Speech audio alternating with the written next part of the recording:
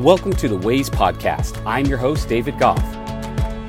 I am here to help you refocus your attention, repurpose your actions, and redefine your priorities, all in an attempt to spend your time purposefully. Let's get into it together.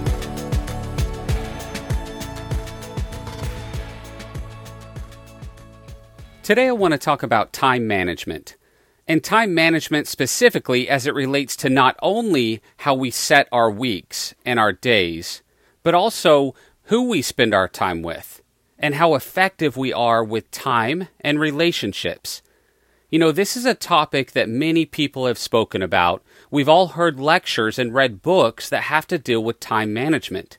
Yet, for some reason, many of us still really struggle with time. We struggle with allowing ourselves enough time in a day to accomplish the things that truly matter to us. Instead, we are enslaved to the things that we are required to do, whether it be with our kids and their sports or activities, or whether it be with our jobs and activities that have to deal with customers. Either way, you're going to be in trouble if you don't take control of your time. If you're not on the offensive, knowing how to structure your week with built-in time to do the things that are important to you, then you will have time management issues.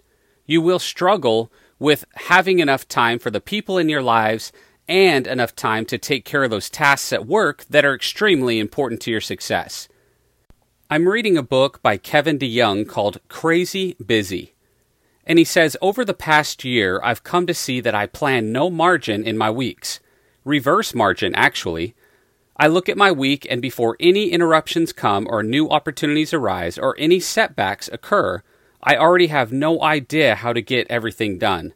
He goes on to say that I figure that if everything goes a little bit better than expected, it can all be squeezed in. But of course, there are no ideal weeks, and so I end up with no margin to absorb the surprises, so I hunker down, get harried, and get busy. That's all I can do in the moment because I didn't plan better weeks before. I think this is a great example of what we're dealing with these days. We've already talked about how many distractions are after us on a daily basis, but now playing defense and not allowing ourselves the time for things that come up on a day-to-day basis can impact our lives dramatically. It can impact our relationships where we absolutely have zero time for those around us and those that we love. Likewise, and oftentimes, you've heard the squeaky wheel gets the grease. This is often true for leaders who are responsive to the things that come their way throughout the day.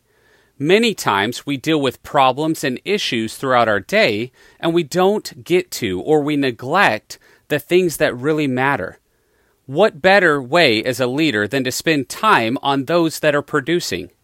What better way as a leader than to show care and attention to those who are your high performers?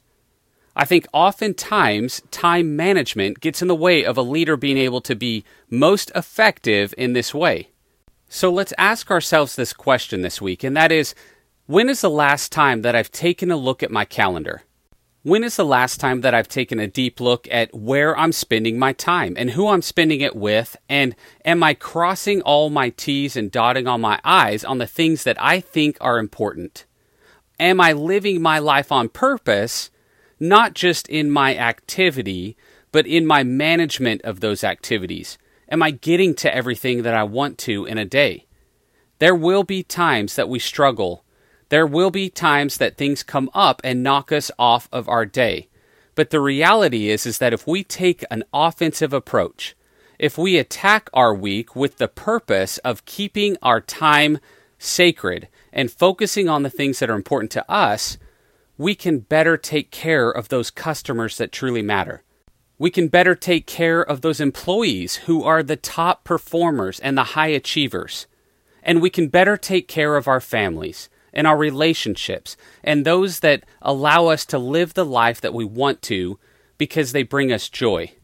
And so this week I want to encourage you to take a moment and set forth 30 minutes twice every single day throughout your week where you can actually tend to things that you need to accomplish. Let's attack that to-do list. Let's spend that 30 minutes twice a day contacting people that we care about, and focusing on the things that we set out to do at the beginning of the week. I think this is a great way to start this practice, and let's take control of our time. Let's not only manage what we do, let's manage who we spend time with. And let's pay attention to those things and make adjustments as needed using these 2 30-minute time blocks per day. I appreciate you taking the time to listen to this week's episode. If you know someone who would like to hear this, please send it their way. I also want to encourage you to take the time this week to reflect on what we discussed and how you can use it to create new ways of thinking. Let's get after it.